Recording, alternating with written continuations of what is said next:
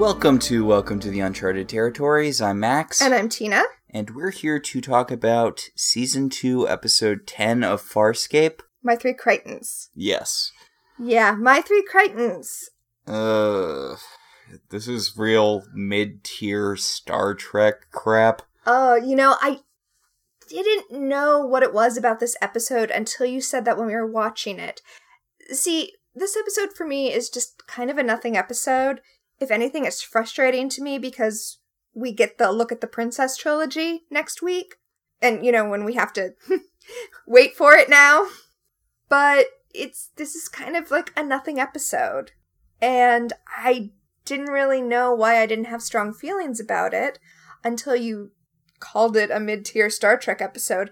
And I realized the thing I didn't like about this episode is that you could slot this into any other science fiction TV show and it would work. And that's not what Farscape does. I was kind of expecting each of the Johns to have sex with a different female member of the crew. It seemed like that was sort of the direction it was heading in for a second, but then that didn't happen. I mean, that might have made it a little more interesting. This episode was written... Well, there's a story by credit for Harry Worksman and Gabrielle Stanton, who did Home on the Remains. And the teleplay is by Grant McAloon, who wrote the episode where Dargo meets the lady from his planet who has sex with him to stay young. Which is also a real Star Trek-y episode. And this episode was directed by Catherine Millar, who we have not seen before, but we will in the future. And I do appreciate seeing women directors on this show, on sci-fi shows, and on television in general, on sci-fi shows in general, and on this show in particular. Even though I wish they'd given her a stronger episode.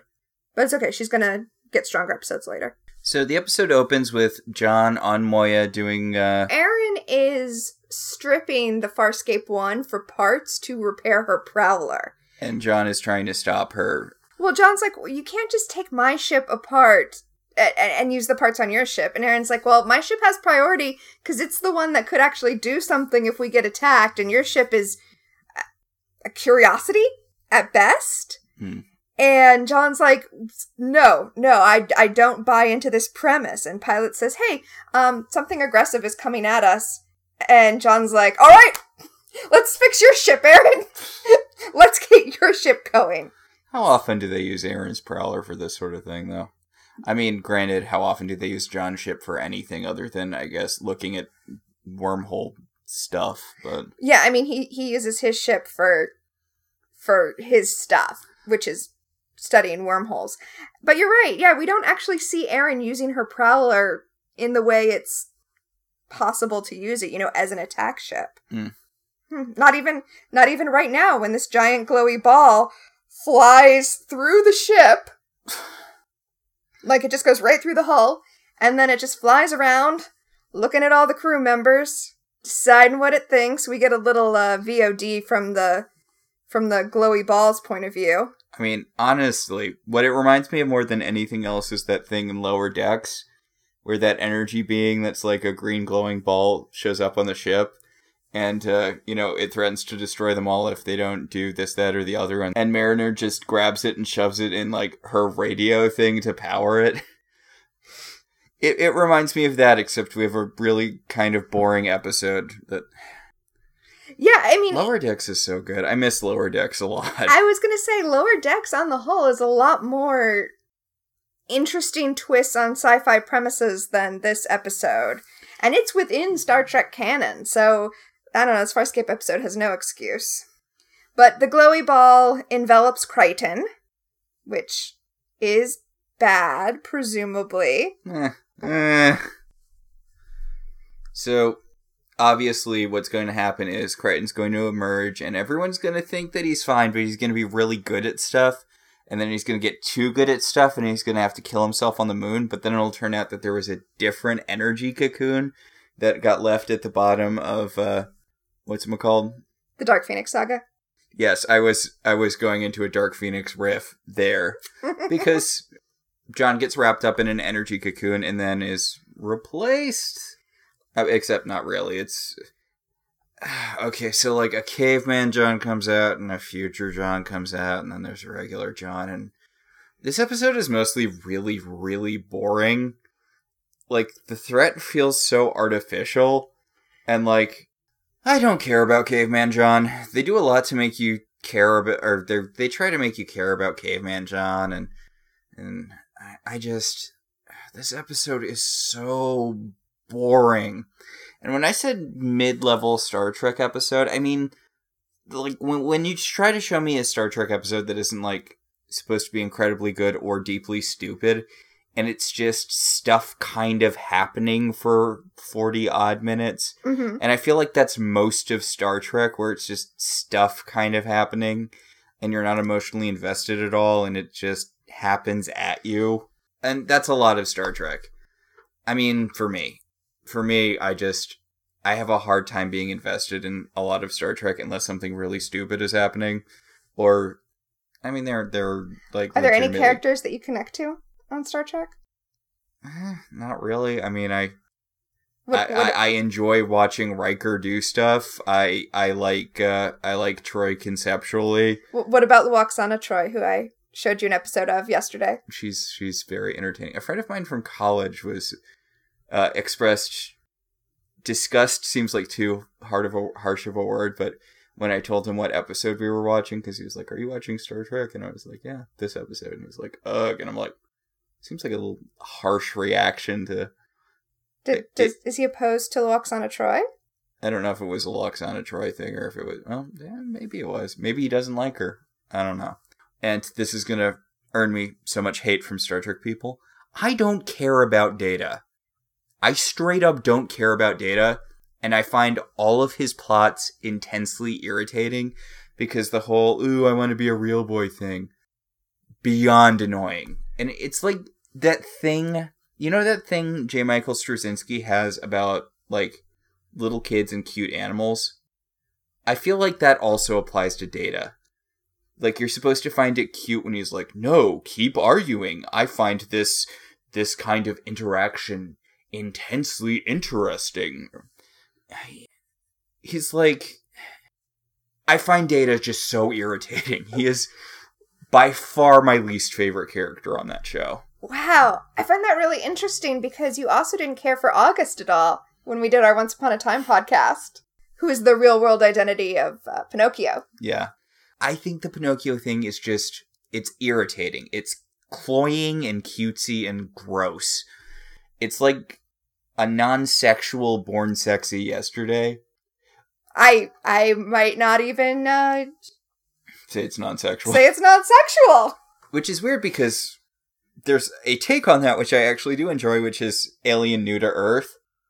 Wait, so you like Alien New to Earth, but even though it's the exact same thing, I know. Huh. I like Alien New to Earth, but Android who just wants to love annoys me. I also am not a huge Vision person. But you love Wanda Maximoff, so... Yeah, like, it's like that friend of yours who you like a lot, and she has a boyfriend who's like, he's fine. He's not someone you'd hang out with normally, but you like the friend, so you just let him watch sports on his phone while you two talk about other stuff. Well, I was not aware of your strong anti-android bias when we started this Farscape podcast, and now I'm thinking it's interesting that I chose one of the few sci-fi shows that doesn't have an android character. Actually, you know what? I say that. I'm thinking of all sorts of counterexamples now that I've said that out loud, but that I chose a sci-fi show that doesn't have an android character. Does Andromeda have an android? Well, Andromeda has Andromeda. Yeah, Lexadoa, the ship that wants to have sex with Kevin Sorbo. Exactly. So, by the way, watching Andromeda is like... I don't know if this is a thing with... I'm sorry to pivot yet again, just for a little bit. Mm-hmm. I don't know if this is a thing with right-wing guys' TV shows, but there's a masturbatory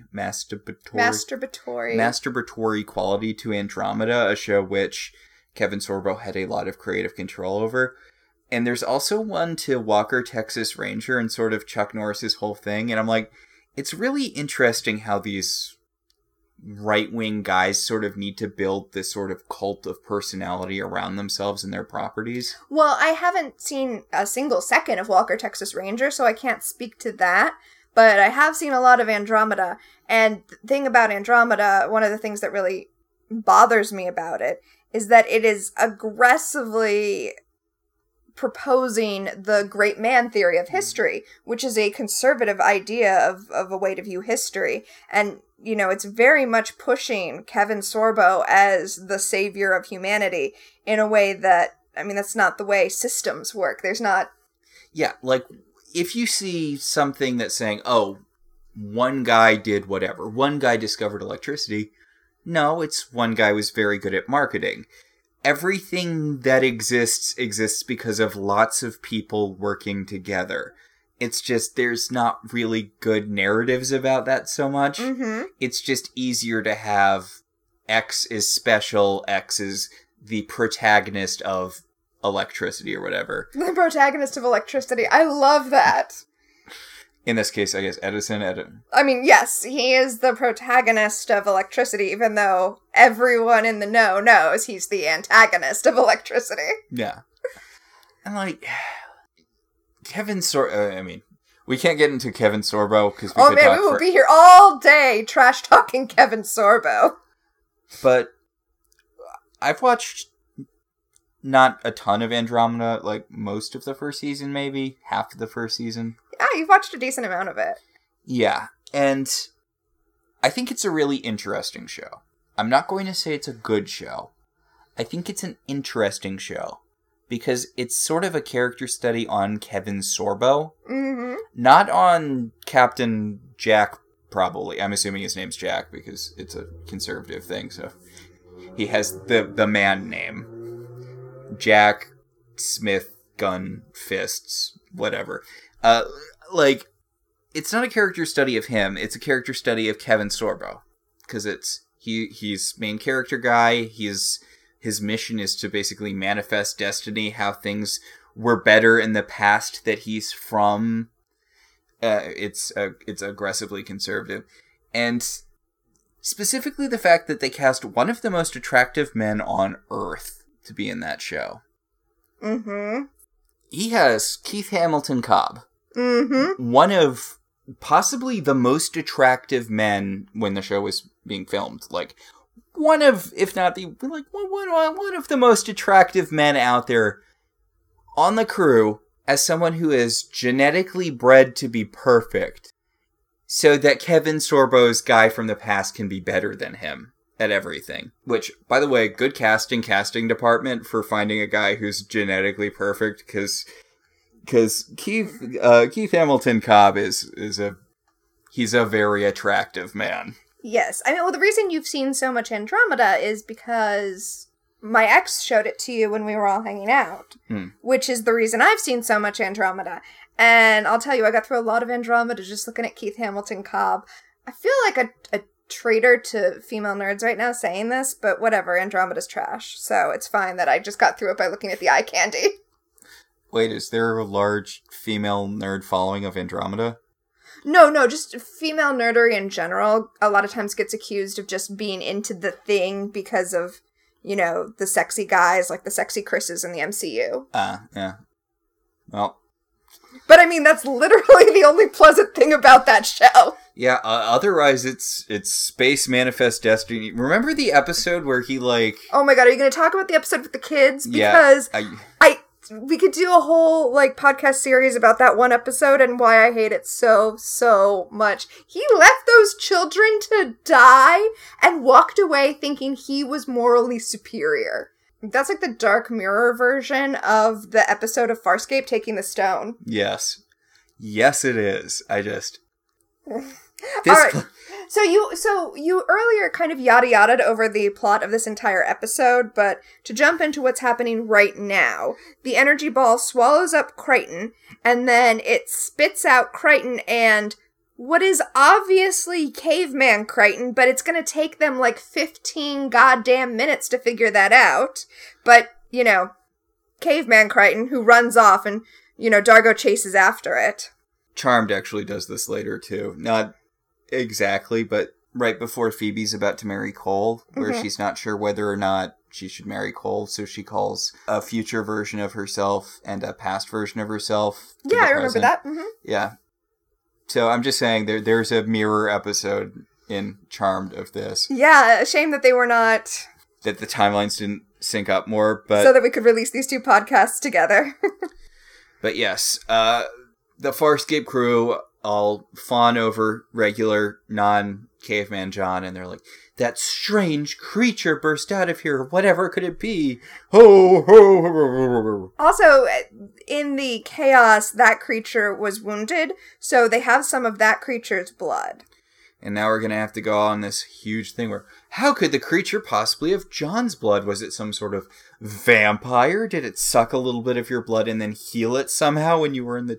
It's obviously Caveman Crichton. I mean, I know we're coming at this from a people who watch sci-fi and are familiar with tropes of genre shows thing, but yeah, come but on. That's the thing. People in this show are not usually genre blind. People in this show usually know what's up. Also, it looks like Harry John. It's not like Captain Caveman.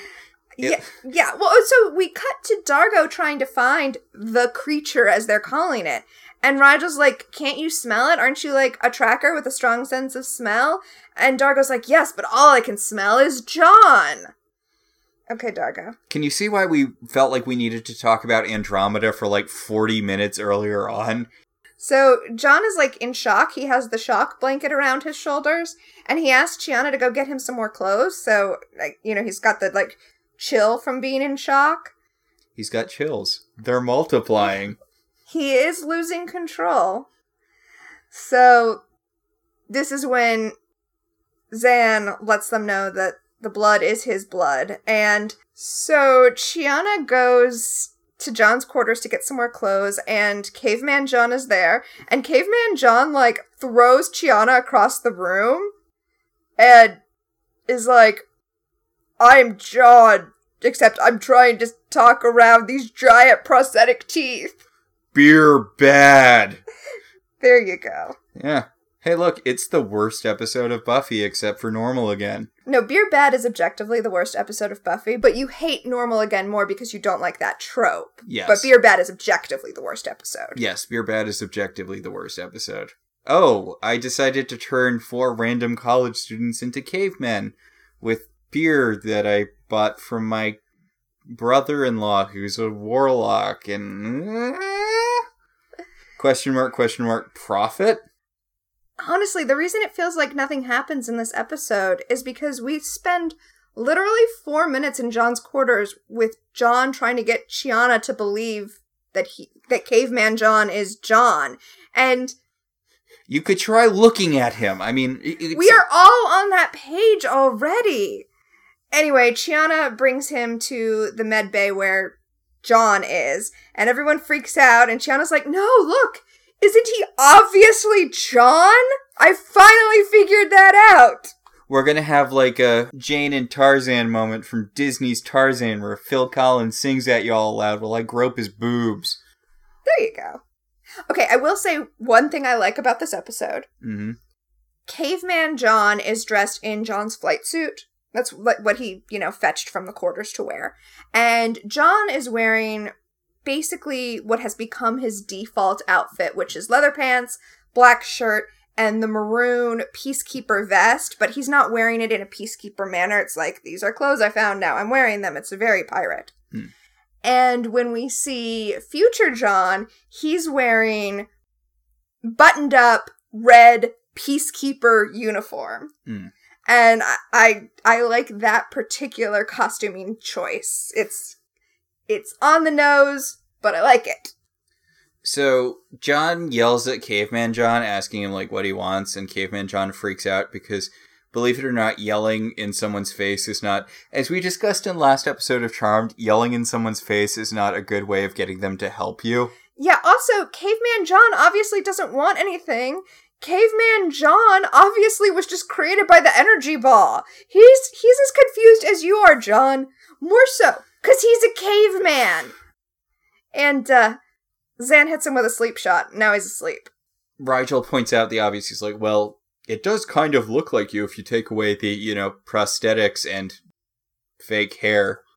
So, this is funny. I don't know if you realized this while we were watching, but this is the first episode of Farscape so far to have no guest stars. It's only core cast. Huh. And in the little DVD extra interview about this particular episode, the producers were talking about how it's essentially a bottle episode, you know, that's all on Moya. They don't go anywhere. Except that there are two different Johns, both requiring extensive prosthetics in addition to the main John. So it doesn't fulfill the main purpose of a bottle episode, which is to be cheap and easy to shoot. Yeah, but look what they got out of it. Yeah. I mean, in so many ways, this just feels like a time filler. This is what happens when you have to have 24 episodes in a season instead of 12 or 10. Yeah. Again, it's the good thing about the Netflix or whatever model where you can just have as many episodes as you need, and then you don't need to do crap like this. I mean, I don't want to speak too highly of everybody who's making TV now, because people who make TV now make mistakes. But I want to say, on a streaming network, this episode wouldn't have existed. This feels like such a filler episode, as evidenced by the fact that there's 3 credited writers, a story by and a teleplay credit. I feel like that shouts this was a filler episode, and we were all spitballing around the room until someone finally came up with something that would work. Yeah, it does sort of feel like the script is, I don't want to say improvised as such, but like, it has a real and then quality to it. Like, none of the premises are really strong enough, so you keep having to, and then the energy, and then the energy cocoon spits out Future John. What? Okay, so Future John is John, but with a Jell-O mold brain prosthetic on the top of his head. He's so smart now that his brain is pushing its way out of his head and made all of his hair fall off. Yeah, that's how that works. Yeah. Also, his penis has become smaller. Yes, Aaron has a gun on him. He's like, "Don't shoot me, I'm John." And she's like, "No, John has he has more hair and more other things," and looks significantly at Future John's dick, and it's like, that's a line that's strong enough to go out on. I am not a fan of the penis size related to genetic advancement implied by what's going on here right now. Hey, what? We're back to Andromeda, where Kevin Sorbo has a monster schlong, unlike the genetically altered to be perfect guys. Oh. You don't see the Lexadoa ship spying on him. Also, the ship's in love with Kevin Sorbo, but to make it not gay, we have to make sure that the ship's a woman, because they tricked him once with Hercules. Is this a good time to talk about Future John's voice? Sure, let's talk about Future John's voice. So, I know what he was going for because of the aforementioned DVD extras interviews. But did you want to share what you felt like the voice was supposed to be when you first heard the voice he was doing as Future John? I figured he was trying to be like a plantation owner, you know, back in... Like a southern gentleman? Yeah, but like someone who definitely owned other human people as property. That was sort of the feel I was getting from his character. Definitely a high-class southern thing going on. Yeah, he was trying to do a Bill Clinton impression. Why?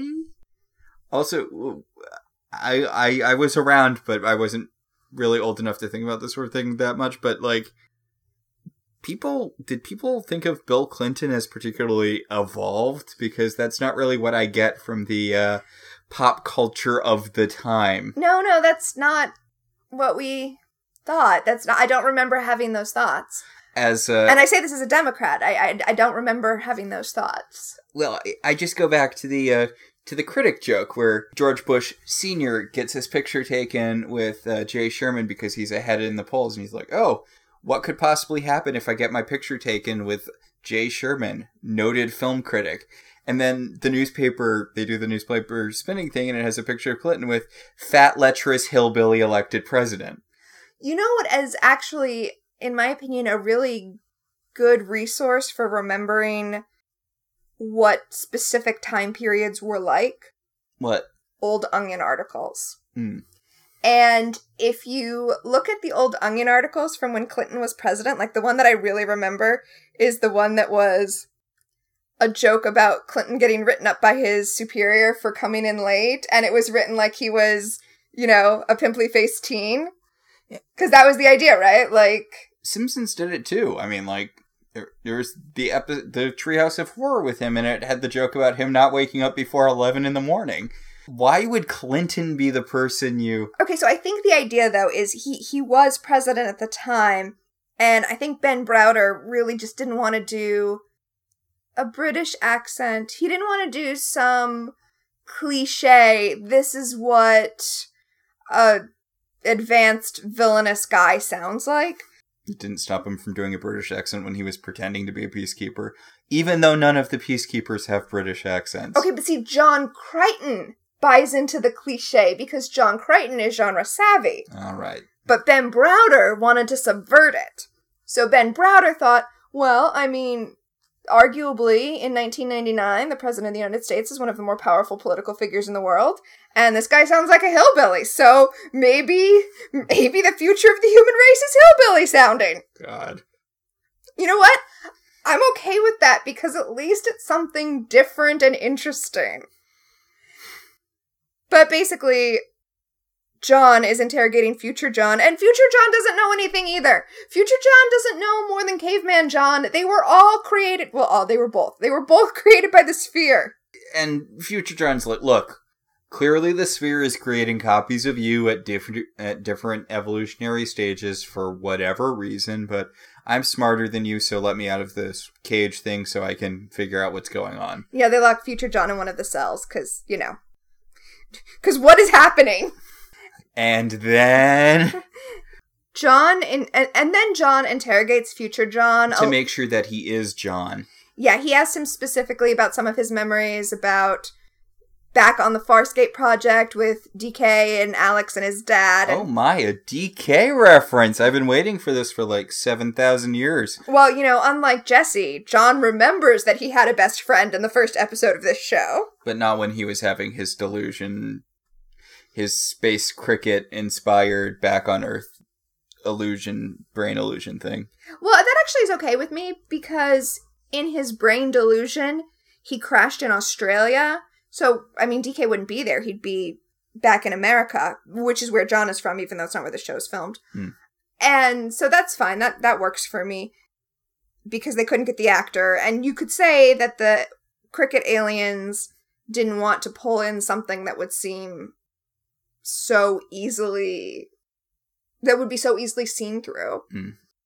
He might remember DK later.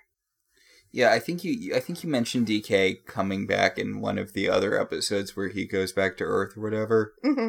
Yeah. Which is good, because I initially wanted DK to be the main character, because he had way more personality in the pilot, but... Do you now feel that Ben Browder has a... Yes, he's not Johnny generic face anymore.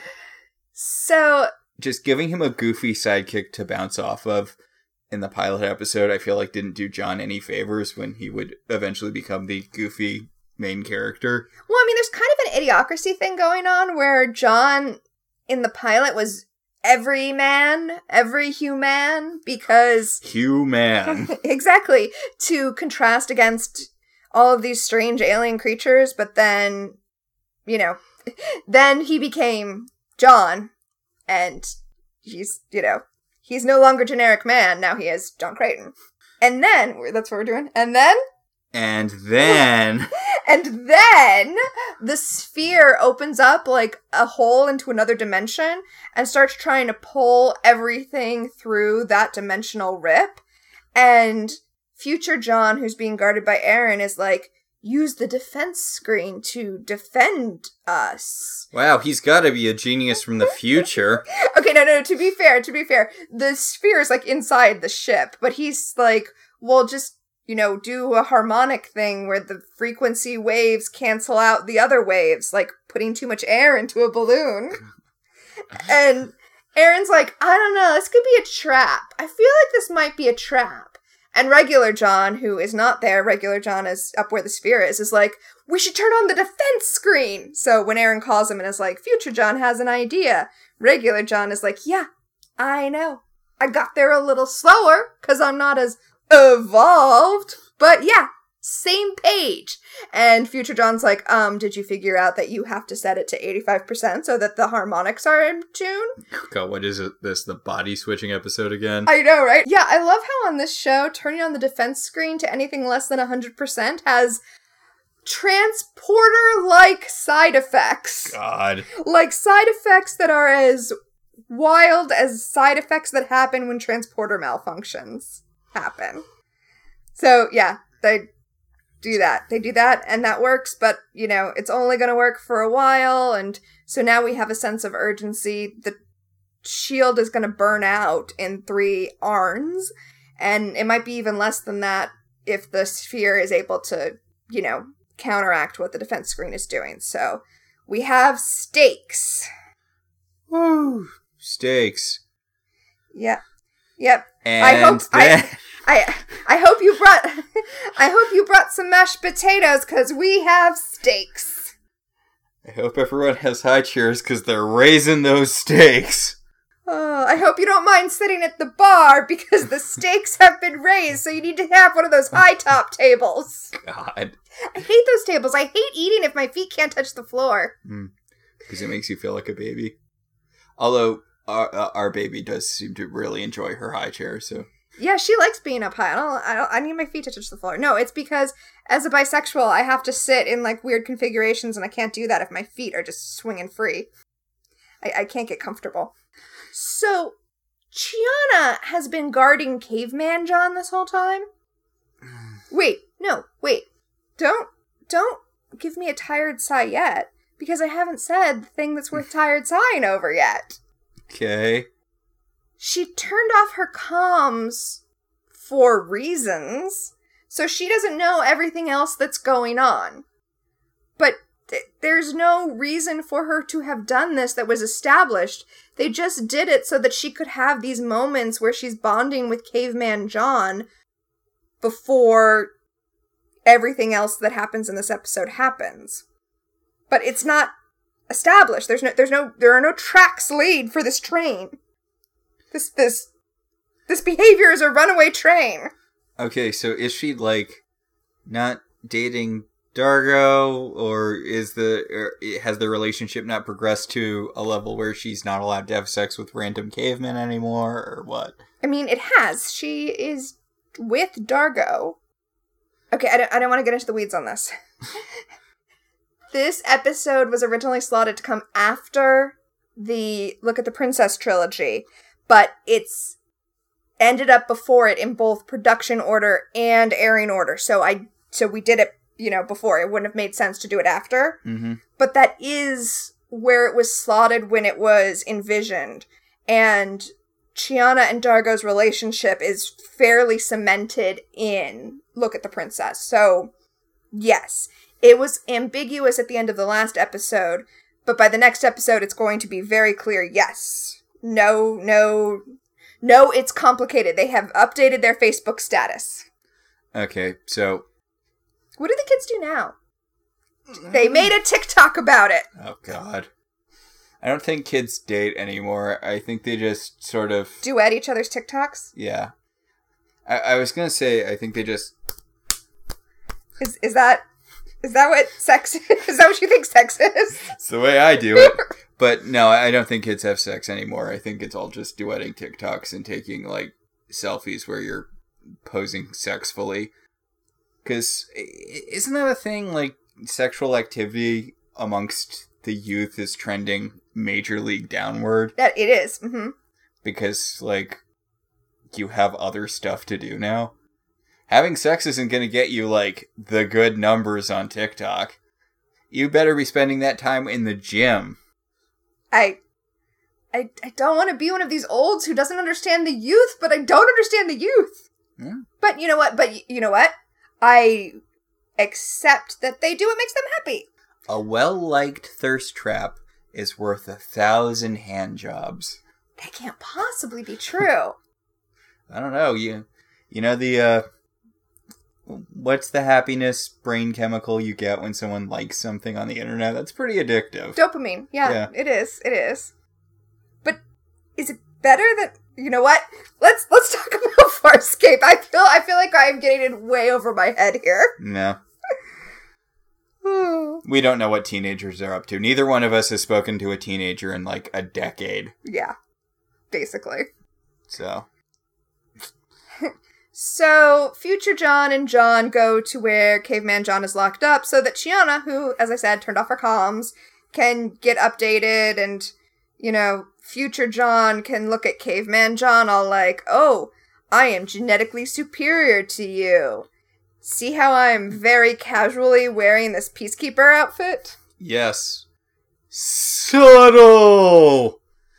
I mean, the thing is, this episode isn't terrible if you're just, like, watching it while doing dishes or something. Like, it's not bad. It was like, I blinked and it was over bad, but God, nothing happens in it. You know what? It might be bad. No, this is one of the episodes I think of as, and I think of not just Farscape episodes, but lots of TV episodes, and also some books and comics and movies, as being like cotton candy, right? It's like, you took it in, it was sweet, it dissolved, it left no trace. Yeah. Yeah, it's...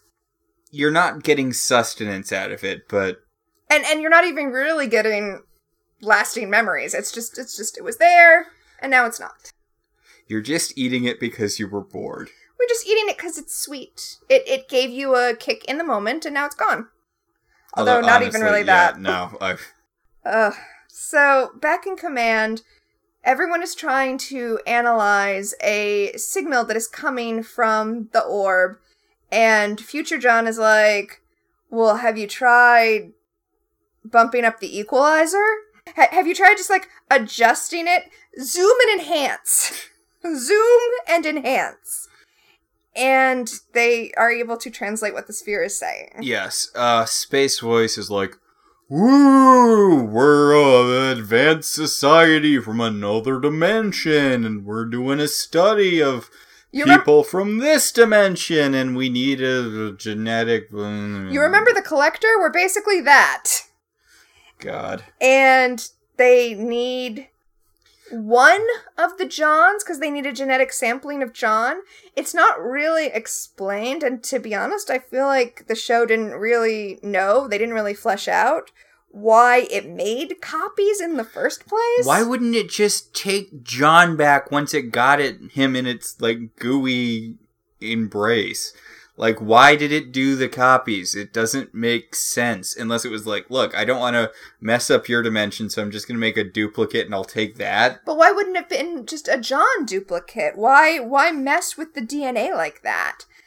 Yeah, doesn't it ruin your experiment? Yeah. What kind of experiment was this sphere running?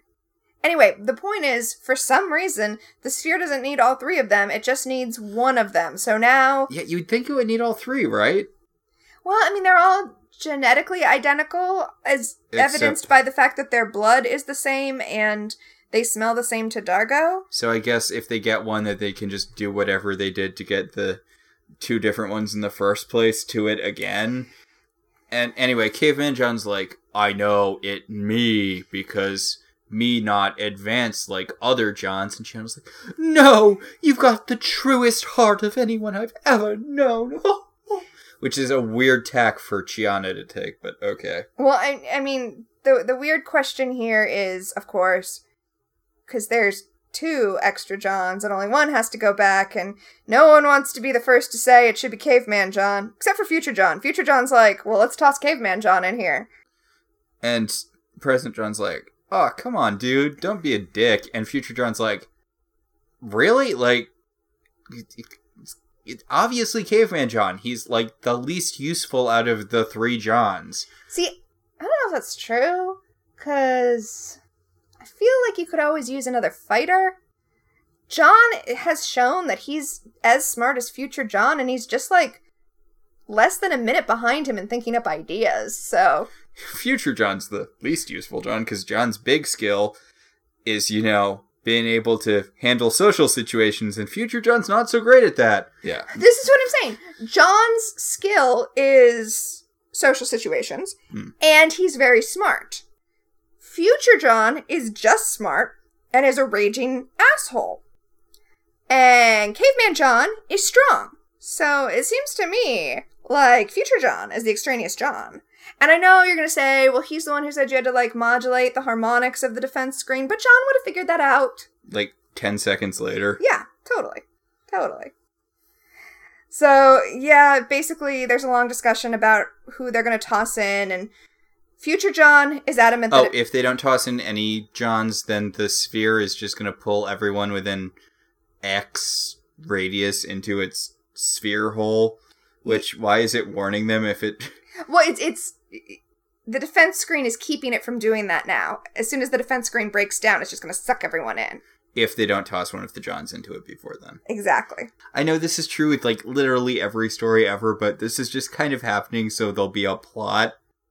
They couldn't think of anything to do with two different Johns and main John, so they're like, okay, there needs to be some reason for the Johns to be in conflict. And it's not like, oh, only one John can exist, which seems like something you could feasibly do. Those of you who have already watched Farscape know how much better the question of John duplicates is going to be addressed in a different future episode, and it's making me a little frustrated watching them do it so poorly here, and knowing that it's going to be so much better later. It's like, I didn't need to see a rough draft, Farscape. Although I guess it's fair. There's a lot of good Farscape. I shouldn't complain about this one bad one. So Future John kind of hits on Zan, and it...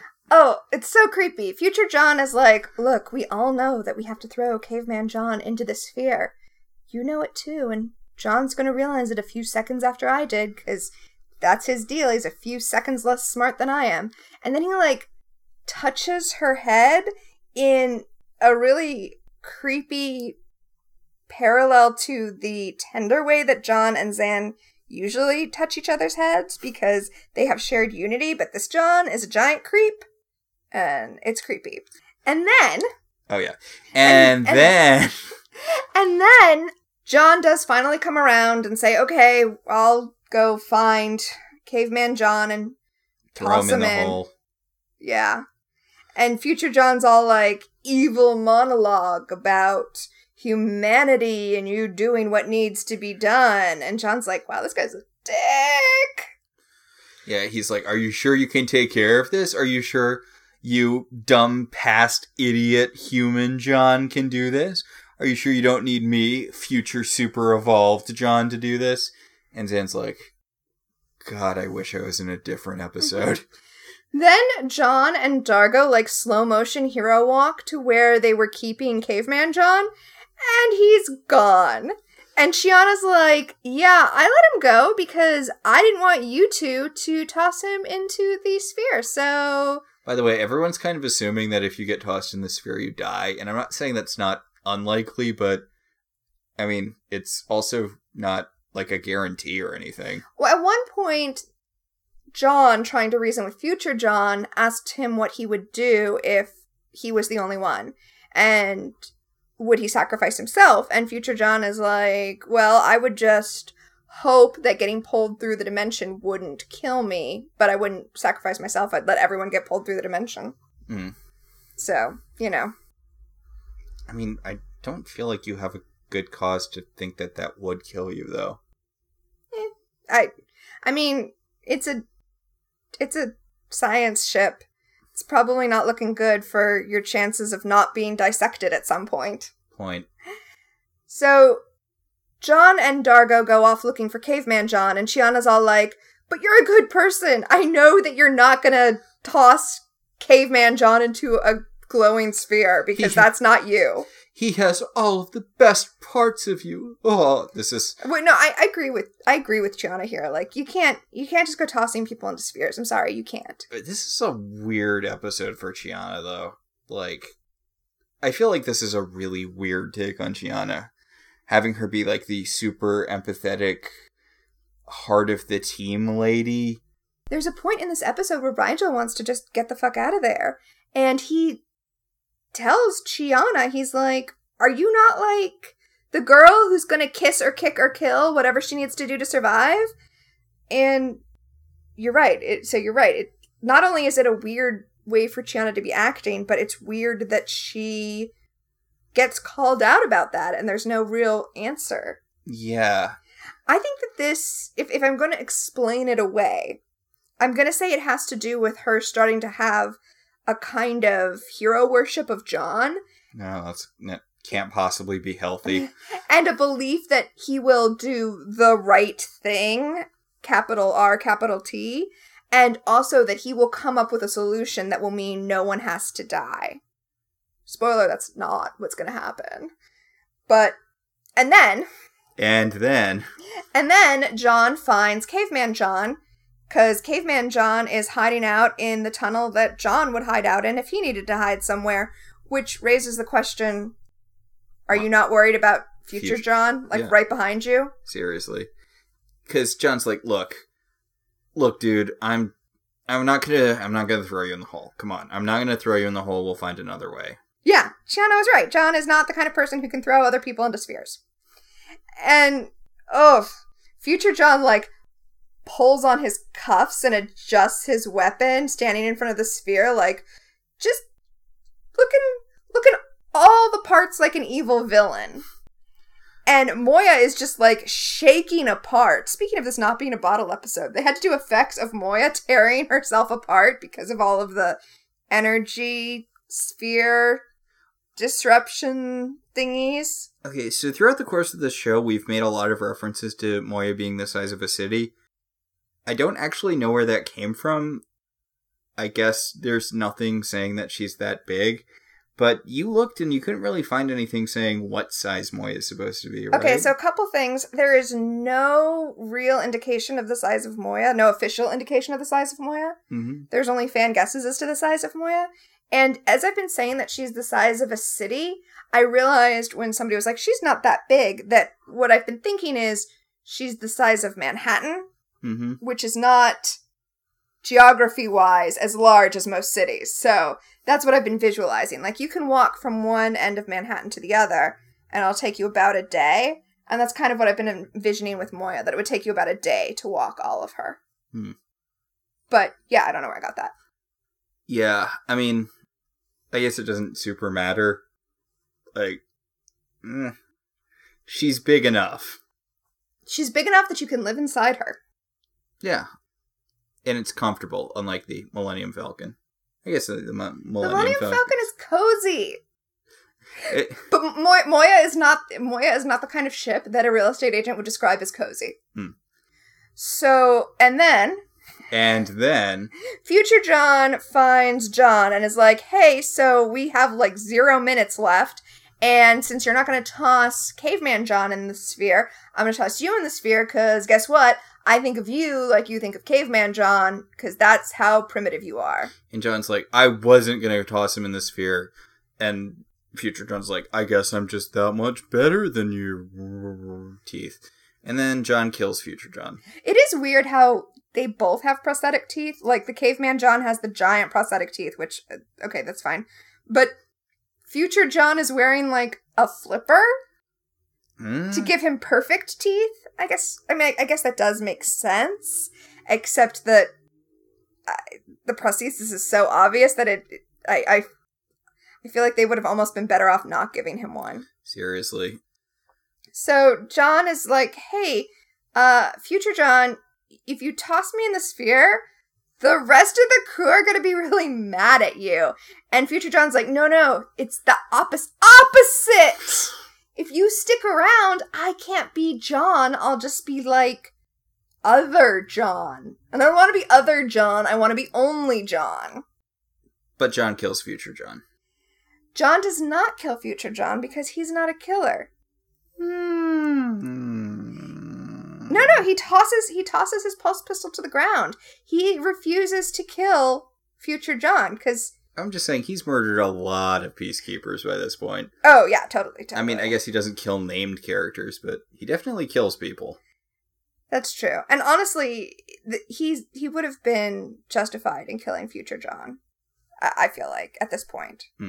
At this point, when Future John has said, you know, I'm going to kill you, I feel like you are, at this point, justified in killing him. Self-defense. Wow. Well, you know, it is self-defense, because Caveman John kills Future John. Okay, the ethics of this are so... Okay, we are given to understand that Caveman John is the most ethical because he is the most primitive, which is already like a gross idea. And Future John is the least ethical because he's full-on peacekeeper. All brains, no heart. Ends justify the means. I would cut off Pilot's arm. Whatever. It's that dumb crap where things used to be more ideologically pure in the past because we didn't have... I mean, I guess the good place thing, you know, when you live in a post-capitalist society, then literally everything you do is the result of slave labor on some level, so it's less ethical than when everyone was a peasant except for kings starving to death and, you know, pooping to death because you drank from the wrong river. Yeah. But Caveman John kills Future John, right? So John is ethical by tossing aside his pulse pistol and saying he's not going to kill Future John. But Caveman John, who is more ethical, has more heart than Prime John, is justified in killing Future John. Look out, Jesus, here comes Caveman John. I don't.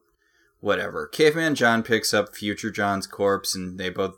Well, I guess they don't both because Future John's dead, but they jump in the hole.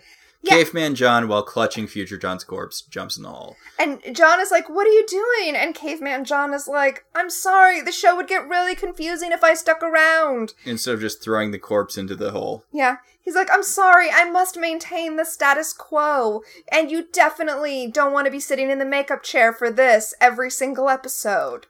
So he sacrifices himself, and I should have held off on my Look Out Jesus for this part, because Caveman John sacrifices himself, when I really think they could have gotten away with just throwing the corpse of Future John in there. They definitely could have. I mean, that's why they have Caveman John saying, like, I have no place here. And it's so obviously just that the show needs to reset the status quo before the end, which is additionally frustrating because, well, I mean, I'm glad they did that, because I don't want Caveman John sticking around. I don't want this plot sticking around. But it's frustrating because this show has never been beholden to the status quo. They've always been okay with changing things up if that's where the story goes. And I whatever.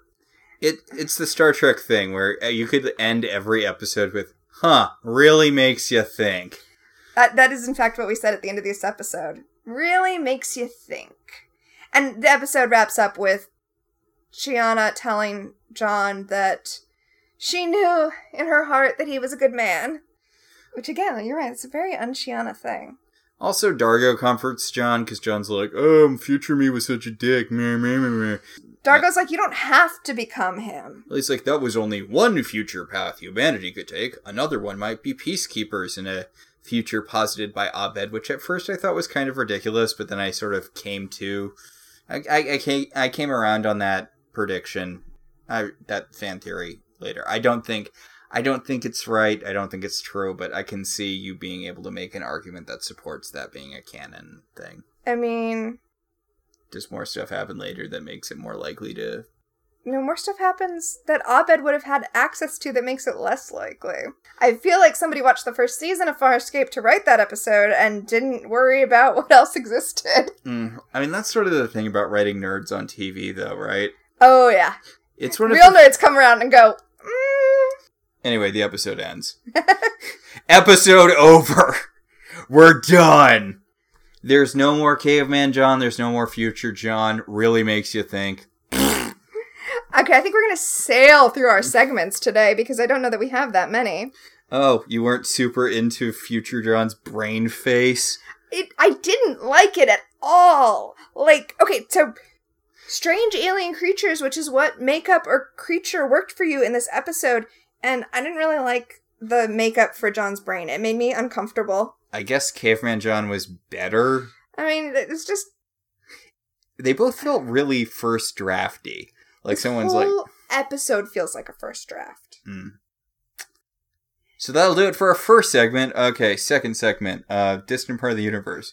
What world building did you like? Is it the fact that green energy crap from other dimensions is just whizzing around the universe looking for genetic samples or so? I don't know. And our last segment is looking for a way home, which is what moved you this episode. Oh, it was definitely the bit where Caveman John threw himself in the hole. I was like, oh man, can't believe Caveman John threw himself in a hole. Okay, here's the thing that I want to say because we've really ragged on this episode. Yes. If you love this episode, if this is your favorite episode of Farscape, that is totally cool. And in fact, I want to know what you loved about this episode if that is true. Like, let us know. No shade on anyone who loves this episode. Yeah, we've been really mean to this episode, but I feel like I should point out I didn't actively dislike it when we were watching it. I was kind of in and out. It felt really middle of the road to me, which honestly is kind of not when you're watching it, but it's kind of the biggest sin of a TV show when you have to talk about it. That is so accurate. For me, my biggest problem with this episode is that it's not all out terrible. It's just an episode that I know could have been done better. Because it is done better later. Yeah, but also, Farscape generally is better than this. You're better than this, Farscape. I'm not mad. I'm just disappointed. So, next time we're going to be starting something interesting, though, right? Yes, okay, so next we are going to have the first of the three-parter, and as I've mentioned, Farscape does a lot of these three-parters that are essentially 90-minute movies. So the first episode is Look at the Princess, Part 1, A Kiss is But a Kiss. And the description from Amazon Prime is, to avoid capture by Scorpius, Crichton is forced to propose to a princess. But a hostile Scarran thinks Crichton is better dead than wed. Are Scarrans the ones that are just the puppet from the... Oh. I thought they were that bird puppet from Willow or whatever. We don't see them again. Oh. No, Scarrans are basically half dragons. Huh. Yeah. Are they related to the Battletoads that burp fire? They are not. Well, I'm looking forward to that. This has been talked up a lot, so... I really do love this episode. I guess that'll about do it for this week. I guess that'll do it for this episode. Our show is partially listener-supported. If you want to be one of the supporters, you should head over to our website, www.welcometotelevision.net, and click on our Patreon link. We'd like to thank our current $5 and above patrons, Beryl, Patricia, Sam, Cassidy, Alex, Alicia, Ryan, Maricruz, Rosa, Javier, Benjamin, Kyle, and Kate. If you'd like to support the show in other ways, you could always rate and review us on Apple Podcasts. It helps other people find the show. If you want to talk about this episode, or any episode of any television show, you should join our Facebook group, Welcome to Television. We can also be contacted at I Love TV Zines on Twitter or at ilovetelevisionzines@gmail.com. So until next time, I'm Tina. And I'm Max. And this has been Welcome to the Uncharted Territories.